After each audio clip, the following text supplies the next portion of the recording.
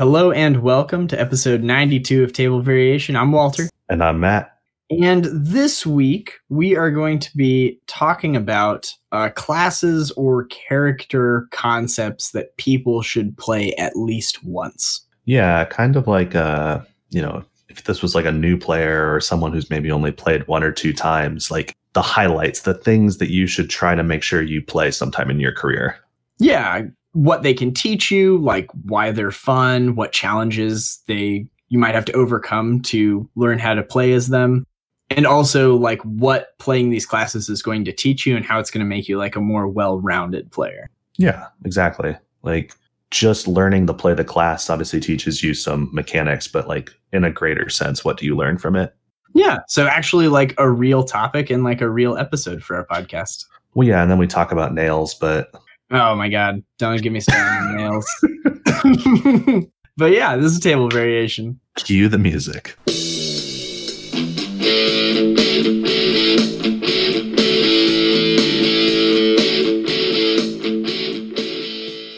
So the idea for this episode came from a podcast I watch / listen to called the Command Zone Podcast, and they are a series that produces content for Magic the Gathering, which is that card game we talk about all the time. Yep. And one of their recent videos was called these commander decks that everyone should build at least once. And their reason for it was like, if you build these decks, it'll teach you something about the game that maybe you didn't know. And I was like, wow, that's a really neat concept. How do we just correlate that into like a role-playing game? So I thought it would be neat if you and I came up with like a handful of topics of classes or like character options maybe that everyone should play at least once, and then like what that would teach you. Yeah, it's not a bad way to go. So for like the Command Zone Podcast, just out of curiosity, were they going for like a specific commander, or were they talking more like you should play a combo deck or an aggro deck? Both. It was like everyone should build a 5-color deck at least once because it teaches you that you don't necessarily need to have a super expensive mana base. And here's our suggestion of an introductory 5-color commander that you should build. Okay. That's fair. And the lesson you learn from that is you don't need to spend a lot of money to have fun in the game, or whatever their example was. Yeah, no, that makes sense. Yeah. So in keeping with our tradition of just ripping off people that are more talented from us. No. So I'll start things off. And my first one is like 2 things, if that's all right. And I came up with 3. I don't know how many you came up with. I have 3 ideas as well. All right, cool. So my first one, which is this 2-parter, is I think that a class everyone should play at least once is a rogue.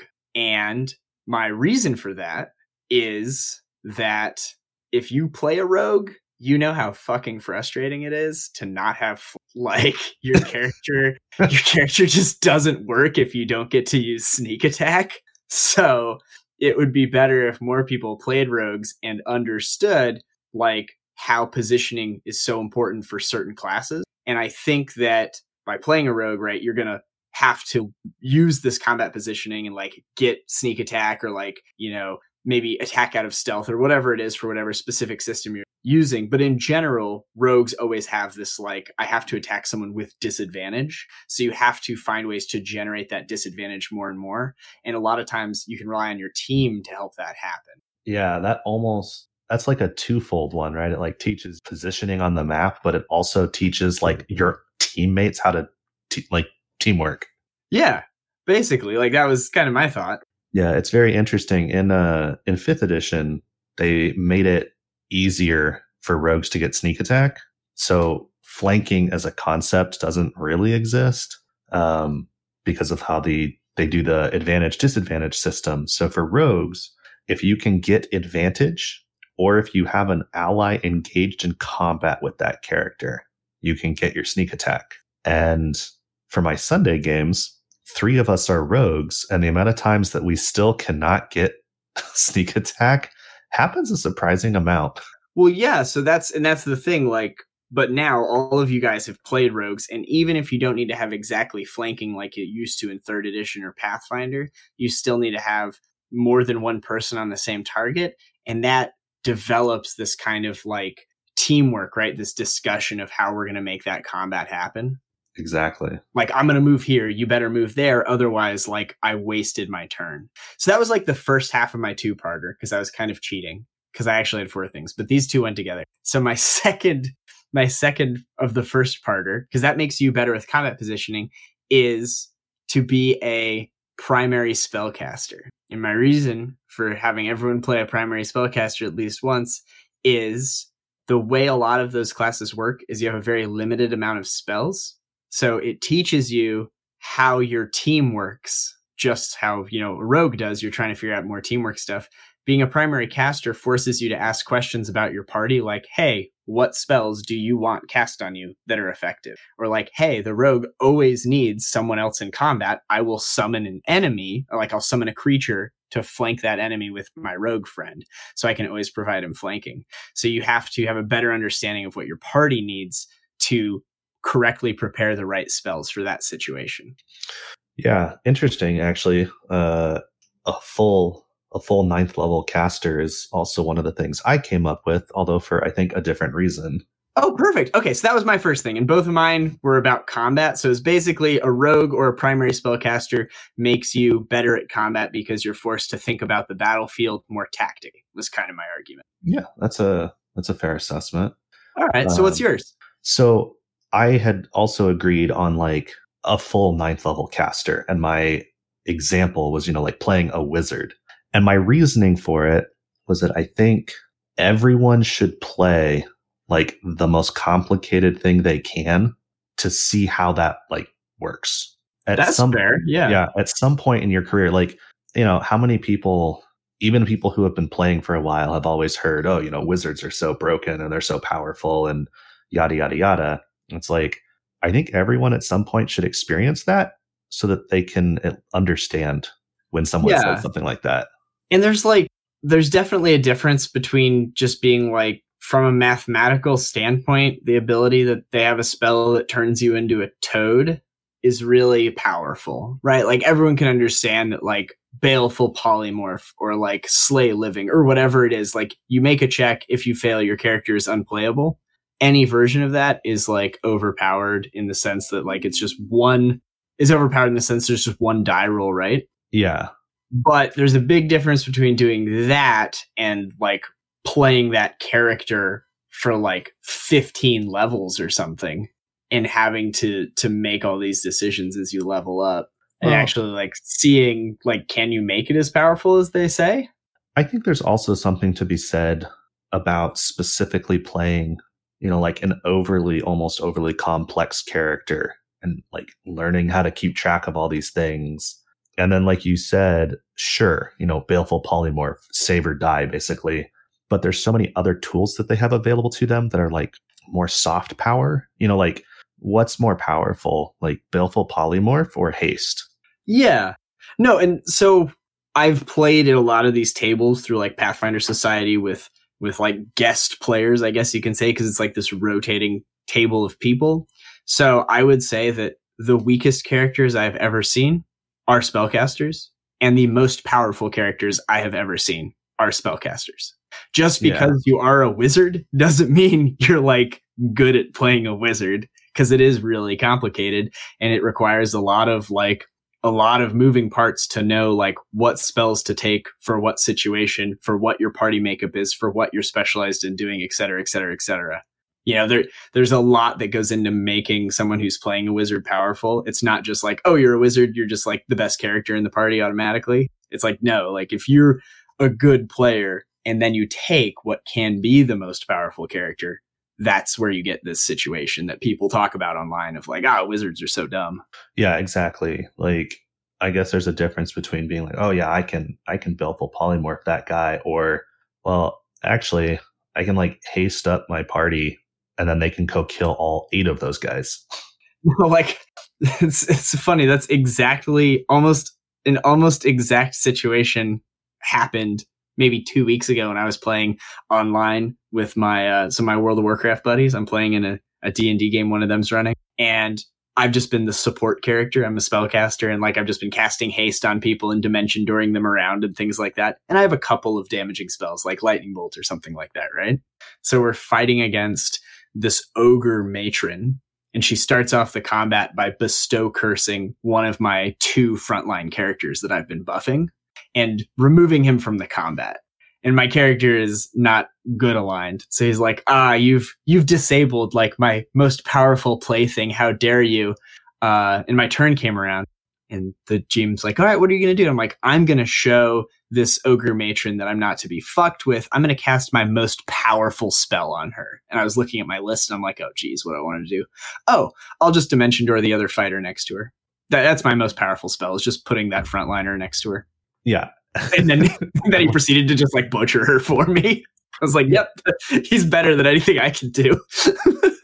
Exactly. And like learning the difference of like how you're playing your spellcaster, right? That's the variety. I think that's why playing the 9th level. I mean, yeah, I could be a cleric or something instead, or a druid, but I think wizard is like the best example of that. Yeah, it's like the quintessential thing in any game too.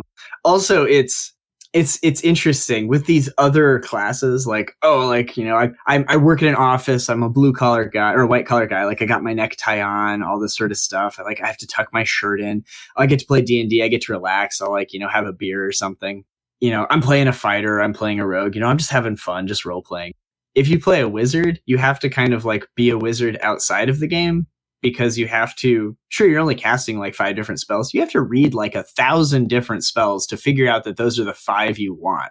Like you have to do all this, you have to do all this inordinate amount of research. So like it forces you to just become the thing you're role playing. Like you have to like spend all this time poring over books and shit like that. Yep. Oh man, what familiar do I want? And you just imagine you're like back at Hogwarts, like deciding what to do. Yep. Now, do I want fireball or lightning bolt? I don't know. Those choices are fantastic. And that's sarcasm, of course. Doesn't translate too well necessarily. All right, so my second class that I think everyone should play is a bard / someone with max ranks in diplomacy. Ooh, so a party face? Yes. And my reason for that is to force you to be the party face, which forces you to A, understand the plot of the game you're in, and B, role play. So if you're the kind of player that's like, I just play like meathead barbarians all the time, I just like rolling dice and cutting things in half, test yourself, make a character with max ranks in diplomacy, and force yourself to understand what's happening in the game. And whenever there's an NPC to talk to, be part of that conversation and like drive the story. Yeah, so basically play a character that makes you role play rather than just I roll a d20, do I hit? And that's why I was saying like bard, because that's kind of their point. Like quintessential playing a bard. Yeah, it's like quintessential playing a bard is that you're role playing and stuff like that. But, sans that, max ranks in diplomacy and force yourself to be part of every conversation. Yeah, it's just like, playing your rogue, you should just roll stealth all the time. Your GM will not get annoyed. Well, yeah, and I don't mean like, oh, we're talking to like some random bandits. Oh, I rolled a 35. Do they work for us now? I don't mean that. I mean you role playing with the game master, figuring out why those bandits are here, figuring out what the story is, and then when asked, making a diplomacy check, and then probably succeeding because you have like all the specialization in talking to people. That's like what I envision. And it's something that I think a lot of people use the excuse of, well, I don't have ranks in diplomacy, I'm not going to be part of the conversation, Yeah, I think also, although I'll say I notice it less in 5th edition than I would in Pathfinder, and it's just the nature of the games. But at a certain point, your characters tend to be specialized in something. So it's like, oh, well, that player has a plus 30 to their diplomacy. I'm not even going to bother. Yeah, no, and I mean, like, that is a tragedy of the commons, right? That's the side effect that you don't want to see from having a character that's optimized.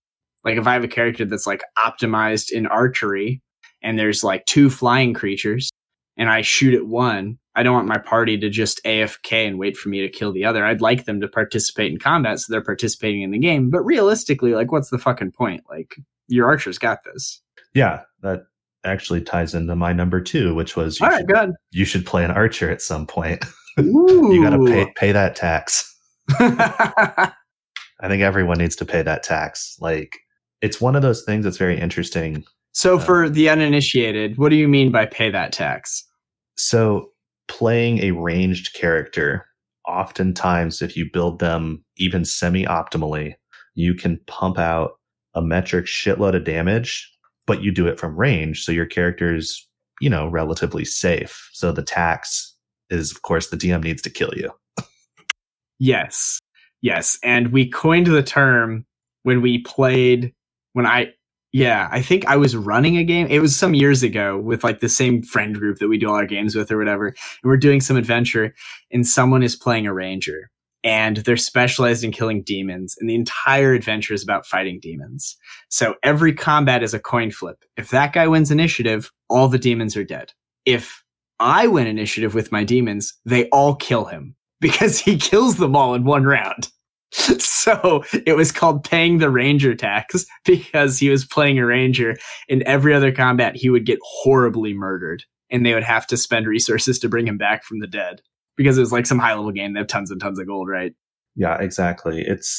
And like by ranger tax doesn't mean you can only do it to a ranger. Like an archery spec fighter or something, like anyone with, shooting with a bow and arrow or a crossbow or something. Basically, if your character's generally safe, play that. They're fun, they're powerful, but Yeah, you should play it and see if it's something you like, I guess. And you also have to learn like a new skill set. You have to understand how range combat works in your game. Every game has different rules for like range increments, shooting into melee, like firing around a corner. Then there's all these feats and options you can take to negate that. Or if you're playing like Shadowrun, you get to specialize in like shooting people in the head and things like that. It's just a completely new skill set you have to learn.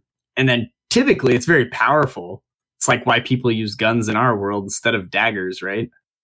Yeah, exactly. So, of course, anything you're fighting with half a brain is going to target you first. Because why wouldn't you? Like, that dude in the back is like doing the same amount of damage as this fighter. And this fighter has like a shield and full plate. Why am I not just attacking that guy in the back? Yeah, and like I kind of was torn on this one about like everyone should play like a meathead fighter or something, but it kind of goes to the same idea of it's the like antithesis of the super complicated wizard is playing the like almost brain dead. Like, what are you going to do in combat this time? What I do every night, Pinky, I'm going to shoot them. Yeah. And it's like, that is, as a fighter or a frontliner, you get to choose, like, do I want to stand next to this enemy or next to this enemy? Do I want to prevent like this charge lane? Do I want to hold this door? You have all these like really almost like flavorful decisions. Even if you're just choosing what you're attacking, you're also making those decisions and you can like imagine yourself like heroically holding a shield up and stuff like that. Whereas if you're an archer, like, shoot that guy for 50 damage, I'm done. Exactly. Like at least with the barbarian or a fighter, like you do, like you said, you have some like positioning choices and things to make. But like, honestly, the ranger, the whole point is I don't need a position. Everything's in range. Yeah, I just do all the damage. Exactly. Don't get me wrong. I think it's fun and everyone should do it once, maybe twice, but maybe that's your thing. But I think it's, play the brain dead thing. Yeah, it's nice every now and then. Take a break. Pay that tax, maybe. Yeah, get taxed. Yeah, I guess a sub lesson there could be like one of the things we've talked about before, which is learning to accept that your character is going to die, and that's okay. So if you play that archer, you're probably going to die because the game master's probably going to try to kill your character. Yeah, I mean that's literally 5th edition compared to like Pathfinder is very like the numbers are a lot lower. But again, on Sundays we're playing a very high powered 5th edition game, and I'm playing an assassin sniper. My whole shtick is I'm going to go first. I'm going to hit you. I'm going to kill you. I think I've hit over 400 damage in a single hit, which in 5th edition is pretty insane. Gross. Yeah, it's sweet. Pretty brain dead, but fun. Oh yeah, I do exactly one thing. You say you do one thing? Perfect. All right, that's going to tie into my third thing, which is my last class character option I want to talk about. If you're good. Yeah, let's go for it. All right. So speaking of focusing on one thing, I think that for the third class that everyone should play at least once, everyone should make a focused character, which I would call a multi-class character, or a character that does level dipping. So the way these games are designed by and large is you pick a class and you get abilities every few levels, right? And the later abilities are way more powerful than the earlier abilities. As like an incentive to stick around in that class for like 10 levels, you get a payoff, right? Yep. But to make the game exciting for the first like 5 levels, all these classes have 1 or 2 really powerful abilities they get within the first couple of levels traditionally. So you can, if you're a savvy connoisseur of character building, identify a few of these choice abilities that work really well together, but are on different classes. So instead of being a level 5 fighter, you're like, I'm going to do 2 levels of fighter and 3 levels of ranger, because I see that like this ranger thing and this fighter thing go together well. So you have a character that's a little more powerful than a normal level 5 character would be, because you've chosen to do this multi-class. And my reasoning for why everyone should at least once make like a multi-classed character is because it trains you to identify like what are good abilities when you're looking through, like if you're playing a wizard, I'm looking through 50 spells. Which ones do I pick? It's training you to kind of see themes and figure out what is like a good ability in a class, and then subsequent things that supplement that. So it trains you to do that. And then it also forces you to have a base understanding of what all these different classes do, which is just good knowledge to have in general. That is, yeah, I think we talk about, playing the game all the time, but the stuff that you do outside of the game, like building your character, is obviously just as important. Yeah, I mean, you do spend a lot. You can spend, an hour making a character or 100 hours making a character. Yeah, I mean, this past Saturday, we had 4 people in it. We spent 3 hours building characters. Now they're all new players, but we spent 3 hours doing that. Nice. No gameplay at all. Just building. Yeah, like it can be fun, especially if you have like this group of friends, and like nowadays everyone's playing remotely, right? So everyone's talking in Discord or, Facebook groups or whatever it is. You can say, hey guys, I'm trying to make like a guy that specializes in using a sword, but I want that sword to be on fire. So I'm going to take like 4 levels of fighter because I want these abilities that a fighter gets in 5th edition, let's say. What other class can I like multi-class into that's going to allow me to turn my sword on fire? And then people, are going to have suggestions. I'm like, oh shit, like, well, like the cleric with the flame domain gets the ability to turn their sword into fire. And you're like, oh, so we could be like a cleric of this deity that was a little more militant. And, it opens all these roleplay doors. It opens these interesting multi-class doors that weren't previously present, because just looking at the classes, right, you don't see these combinations. You have to start thinking about taking something from one and adding it to another. I guess the same could be said, like you could play in a Gestalt campaign, right, and get the same thing. Yeah, to some extent you do. That's literally what we're doing on Sundays. And oh, okay. So do you want to tell us what a Gestalt character is then? Yeah, so Gestalt, I think it's generally advised for, if you have a very small group and you're only playing with 2 or 3 players, to make up for some of the lacks that your party's going to have in the holes, you basically get 2 classes every level. So your character's 2 and 1. Anything that's the same between the 2 classes, you get the better of. So, for example, my Sunday character is a rogue cleric. So, at level 5, for example, or whatever, I get, evasion and I get 3rd level spells. Yeah, and like if you were to do like a wizard fighter, you would get the fighter hit points, but the wizard spell progression. So you have the best of both worlds. Yeah, so you get the better HP, but you still get everything that the wizard does. The one, of course, downside, and part of, like the building the character is, okay, so you have a wizard fighter. Like that's a lot of stats that your character wants. Uh-huh. So while it sounds incredibly powerful, and don't get me wrong, it is very powerful. Like there's some considerations you have to take. Yeah, the characters are absurdly powerful. Also, it's a total house rule, right? Like it's not like an option for normal games to just be Gestalt. No, it's like something that the players and the DM kind of have to agree on. And then also, like what level of Gestalt do you go with? Because like, some people would say, well, both of my character classes would get an ASI at this level in 5th edition.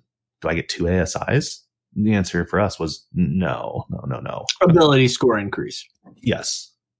No, yeah, it's very cool. So my third one wasn't specific particularly. It was more, at least once, and honestly more than once, I think everyone should set out to build a character from some sort of like idea that could be a trope or just some picture you have in your head, and like very flavorful, and mechanics come second.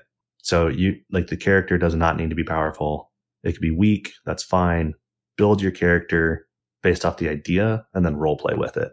Yeah. Like the people that post online, like, I made Captain Falcon in D&D and here's how, like something like that. Yeah. And it's like, cool. Yeah. I punch things, but like someone else will be like, if you were just like a fighter with the sword, you would do more damage. And it's like, that's not the point.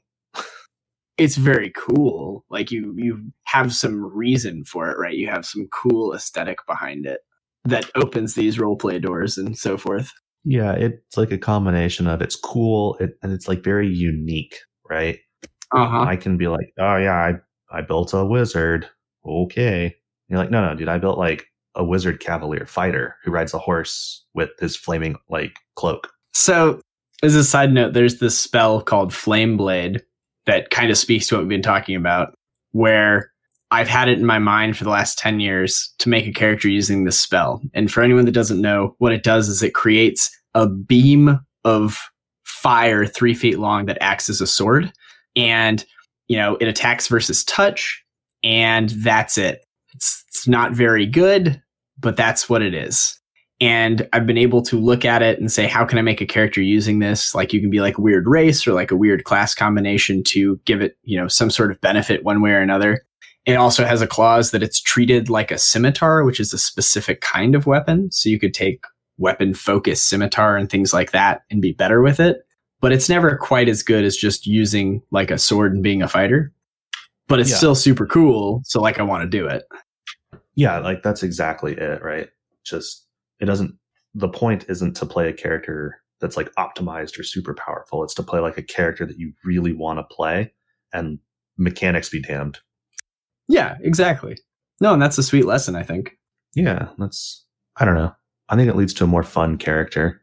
Yeah, for sure. And I think that also both doing the multi-class or doing a character from a concept forces you to build a character in a different way than maybe you'd considered. Like a lot of people will sit down at a table and be like, okay, so like you're a fighter, you're a wizard, you're a rogue. I guess I'm playing a cleric. It's a lot different to approach it from, I want to make this spell do something cool, or like I want to focus on this weird picture that I found and I want to make a character work for that situation. Or I really like Macho Man Randy Savage. I want to make a Macho Man Randy Savage character, which is something our friend Andrew did. So you can, oh, and it is actually quite strong. It's actually a pretty degenerate character by Pathfinder standards, but it's fine. Amazing. Because he's fucking Macho Man.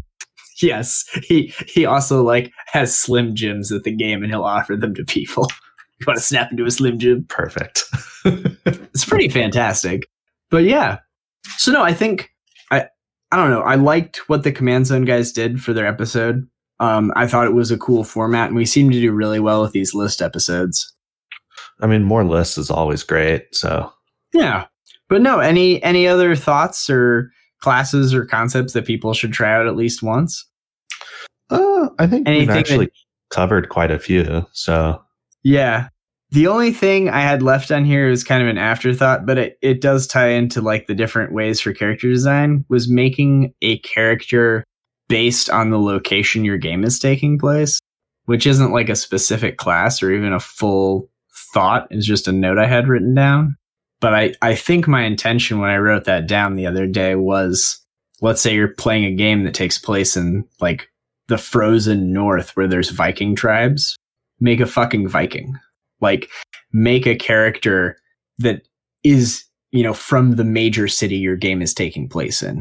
Or, if your game involves, undead, like tons and tons of zombies and stuff like that, make a character whose life was impacted by zombies before. Like, make a character that is intrinsically tied into the location and identity of the place you're coming from and the place the game's taking place in. So that's the game that I'm now running, going to be on Saturdays and Sundays. I'm going to run 2 tables of it. Is this the Rime of the Frost Maiden, which is Wizards' newest adventure for 5th edition. And it takes place in the 10 Towns region of Icewind Dale.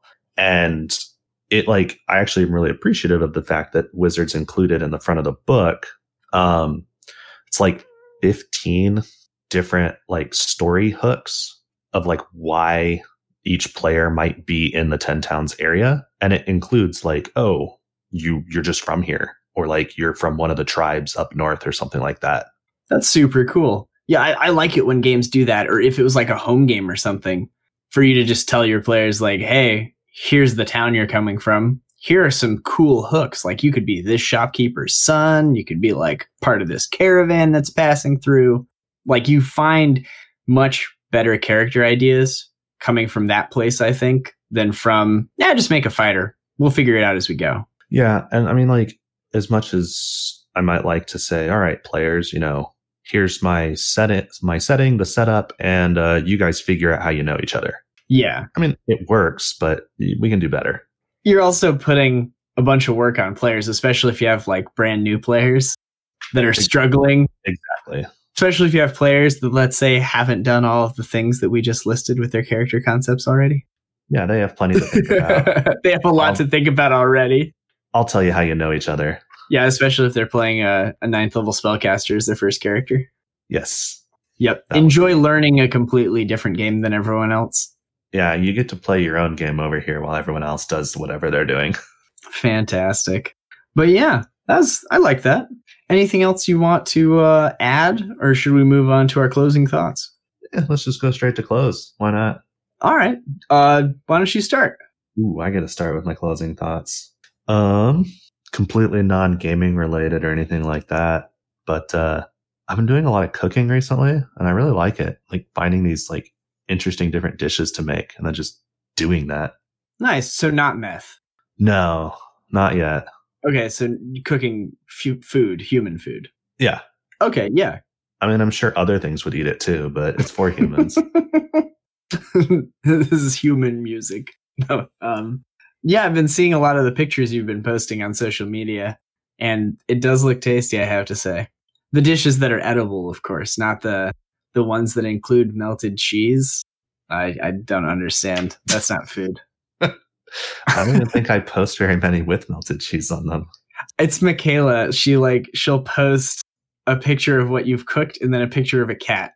And they always come together. There's always a food picture and a cat picture. That sounds correct. She's like, here's the dinner Matt made, and then here's the cat being a cat. Yep. Come for the food, stay for the cat. No, that's cool. Yeah, I'm not a good chef, but I appreciate those out there that make a go of it. What would you say is the coolest thing you've cooked so far? I don't know. Honestly, I think the biggest realization is I've been doing a lot of traditional French and Italian dishes, which are the hallmark of very fancy food. And what I've come to realize is that a lot of them are actually very easy. It just takes some time. Yeah, they're always more expensive at restaurants at the very least. You can find dime a dozen burger joints, but you can't find a cheap fast food French food restaurant. Yeah, but I mean, the thing that I made last night is an Italian dish called bollito misto, and reading through some recipes, it's basically a northern Italian dish where you just take all the shitty parts of meat that no one really wants to eat, and you just boil them until they're soft. That's basically the recipe. And depending on how you do it, of course, makes it taste delicious. But at its core, it's super easy and very simple. Nice. Yeah, that would be the kind of food I would be interested in learning to cook. Would be the cheap cuts of meat, simple and easy, please. Yeah, cool. Stick it in a pot, boil it in some chicken stock until it's soft. You're done. Yeah. It's basically what a crock pot is. It's like the the Americanized version of cooking that way. Yeah, basically. So just throw some shit in there, set it, come pick it up tomorrow. It'll be fine. Yeah, it looks like slop, but it tastes delicious. Yep. No, that's good. I haven't been learning any new skills, sadly. My brain is full. No, I've been spending my weekends helping my dad organize one of his outbuildings, and it's made me realize that every person on the planet needs to throw away 80% of the things they own, just in preparation for when you're 65 and your son is helping you do it. I mean, this past summer I moved and threw away a bunch of shit, and I already feel like I have too much shit again. Yeah, if you haven't moved like in the last 2 years, you should probably just go through your drawers and throw away half of everything in there just to be safe. No, I don't know. I really like organizing it as a process. It's been like 2 months in now, and it started off being standing room only, and now it's still standing room only because there's no chairs. But if there were chairs, you could sit down in parts of the area. But, you know, my father's a great guy. I love him to death. But there are only so many times where I can be like, all right, Dad, here's like a bent nail. Can I throw this away? Oh, a nail like that's 15 cents, Walter. We can't be throwing that away. I'm like, Dad, you have so many nails. We can throw this one away. I'm like, no. Give that to me. I'll put it away with the other nails. I'm like, dude, we're never going to get this cleaned if we're going through, if we're literally pulling nails out of the haystack, right? If we're pulling like needles out of the haystack here and sorting them, it's going to take a lifetime to put all this stuff away. Yeah. Yeah. I don't know. It's just interesting. It's a lot easier for me, right, to just go through and be like, all this is trash. We'll keep this because none of it's mine. So I'm just very ruthless. And I'm like, these speakers are 10 years old. They're trash. Oh, but they work perfectly fine. Yeah, they're trash. If you need speakers, you'll just buy new ones. He's like, why would I do that? I have them already. I'm like, nah, we're throwing these out. So I don't know if I'm good at organizing or if I just don't care anymore. You're good at downsizing. Yes, I'm good at downsizing. I'd be like the guy that companies would hire to fire people, and I'd be like, yeah, just fire everyone. Problem solved. We've cut the cost to zero. We've cut the cost to zero. Just shutter the company and move on. Perfect. Beautiful. No, I think that with COVID and everything, especially in the States where it's been pretty bad, a lot of people have been spending time indoors. And I don't know if this is true for anyone else. I have run out of projects to do at home. Like I've cleaned every room. I've reorganized every room. I've done my spring, summer, and winter cleaning just in the last 2 months. There's like nothing else to do. So I'm just kind of twiddling my thumbs now. Yeah. So, you know, if you have any relatives out there, anyone that's listening, go to their house and start throwing stuff away. It's a good way to spend time. Every time you leave, you'll be so happy that you don't have as much crap at home. Every time we get in the car, I turn to Alyssa and I'm like, I'm never going to be like that, right? She's like, no, we're never going to let it get that bad. I'm like, okay, good. Beautiful. But no. Anyway, thanks for chatting with me, Matt, about these weird ideas I had that I definitely came up with on my own. Yep, this very original podcast topic. Yes. Yep. But no. Anyway, we'll see you guys in a couple of weeks. Thanks for listening. Bye.